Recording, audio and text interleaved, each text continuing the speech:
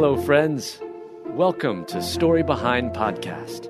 This is the show for people who love hearing a good story and who believe the world could use more positivity. We're the team behind God Updates and GodTube, and we hope these weekly short stories will brighten your day.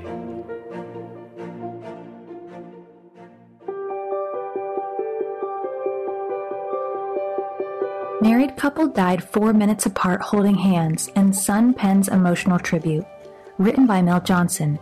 Read by Alyssa Forsberg. In North Carolina, a married couple died holding hands just 4 minutes apart. Now, their son opens up about losing both parents to COVID-19 and urges others to take coronavirus seriously. Before Johnny Peoples, 67, and his wife, Kathy, 65, died holding hands, the married couple spent 48 years as husband and wife, raising kids and making a life together. They were married 48 years, been together 50. They walked hand in hand for those 50 years. Their son, Shane Peoples, says, "No matter how old you get, losing a parent is never easy. But Shane says he feels cheated after losing both of his parents at the same time to COVID-19. Kathy, 65, started showing symptoms only days before her retirement, followed soon after by Johnny, 67. And tragically, things deteriorated rapidly from there. It was mainly the fever and loss of taste," Shane explained. "My dad started showing symptoms 2 days later. About 2 weeks later, they were both put in the ICU. Everything just went south. Everything just got worse. When it became clear that they wouldn't make it, the hospital brought the two back together, and the married couple died holding hands.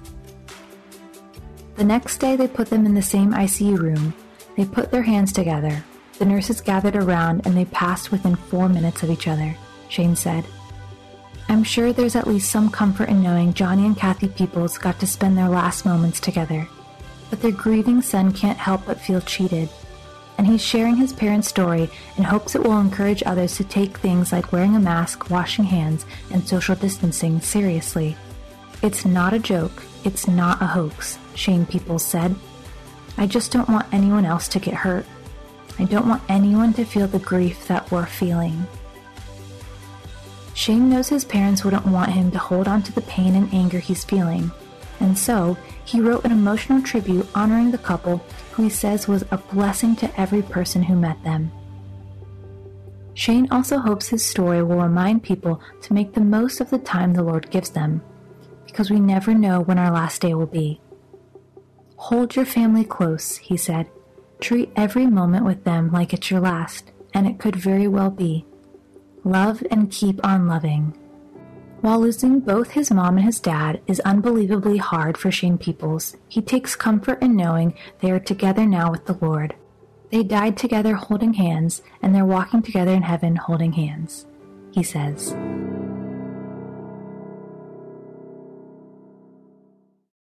Hey listeners, I want to ask you a question.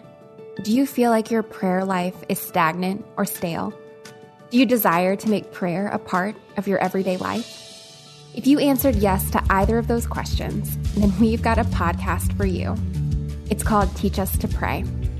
The Teach Us to Pray podcast, hosted by Christina Patterson, walks you through simple, effective steps to grow the spiritual discipline of prayer in your life. When we grow in prayer, we grow closer to God. You can find the Teach Us to Pray podcast at lifeaudio.com or in your favorite podcast app. And don't forget to subscribe so you never miss an episode.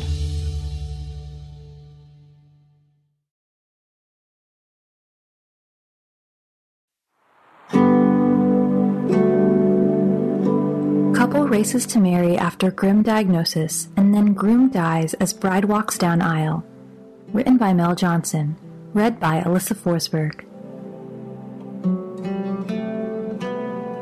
Only days after doctors diagnosed Paul Wynn with cancer, the groom dies at the altar just before tying the knot with the love of his life, and our prayers go out to this family as they grieve such a devastating loss.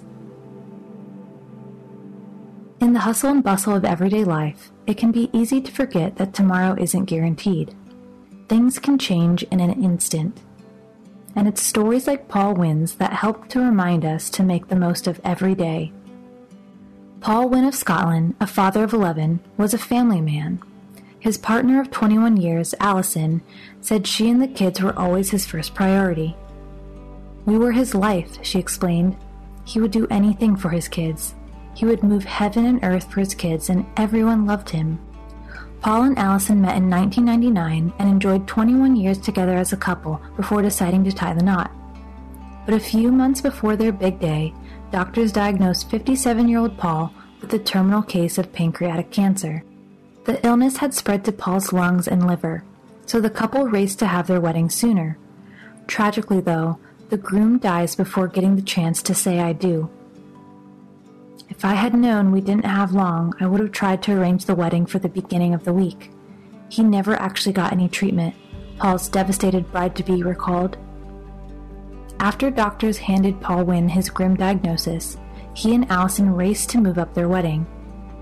And though they knew Paul had little time left, no one realized quite how little. The small wedding with about 20 guests kicked off as planned, and Paul was seated in a chair at the altar, waiting for his bride's entrance when things went horribly wrong.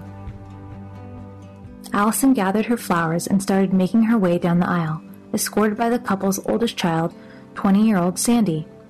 And as they walked, Allison became nervous as she noticed Paul slouching in his chair. In a tragic turn of events, the groom dies at the altar before his bride made it to his side. The day meant to celebrate the union of Paul and Allison Wynne became the day the family said goodbye to Paul. "By the time I got to him, I called his name a couple of times," Allison recalled. "He didn't turn around, he didn't look at me, and I realized there was something wrong, and I started breaking down and I started shouting his name, and we knew something wasn't right." Guests tried giving Paul CPR, but it was too late. The day of celebration became one of deep mourning. In the wake of this horrible tragedy, the community came together in an effort to help support the grieving family Paul Wynne left behind. Friends set up a fundraising page to help plan for Paul's funeral, and donations poured in, quickly exceeding the financial goal. Along with the donations came words of condolences and encouragement. And while nothing can take away the pain the family is experiencing, at least they know they are not alone.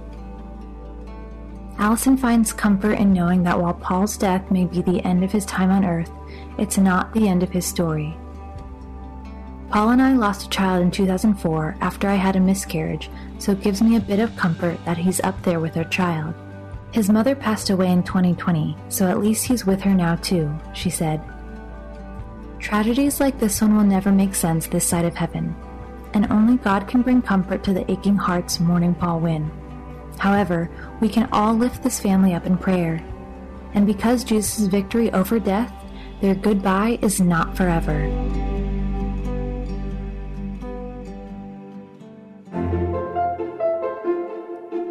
Thank you so much for listening to Story Behind Podcast. We're really glad you joined us for this week's story. To see photos and videos that may have been referenced in this episode, check out the links in the show notes. And if you enjoyed what you heard today, subscribe to our podcast, and please tell a friend about us.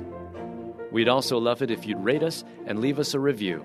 It really does help more people find us. Story Behind is a Salem Web Network production.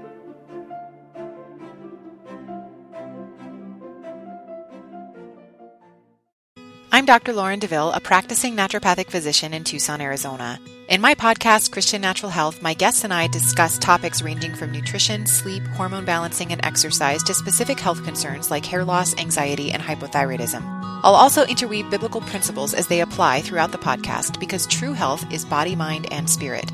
Listen to Christian Natural Health for free at lifeaudio.com or on your favorite podcast platform.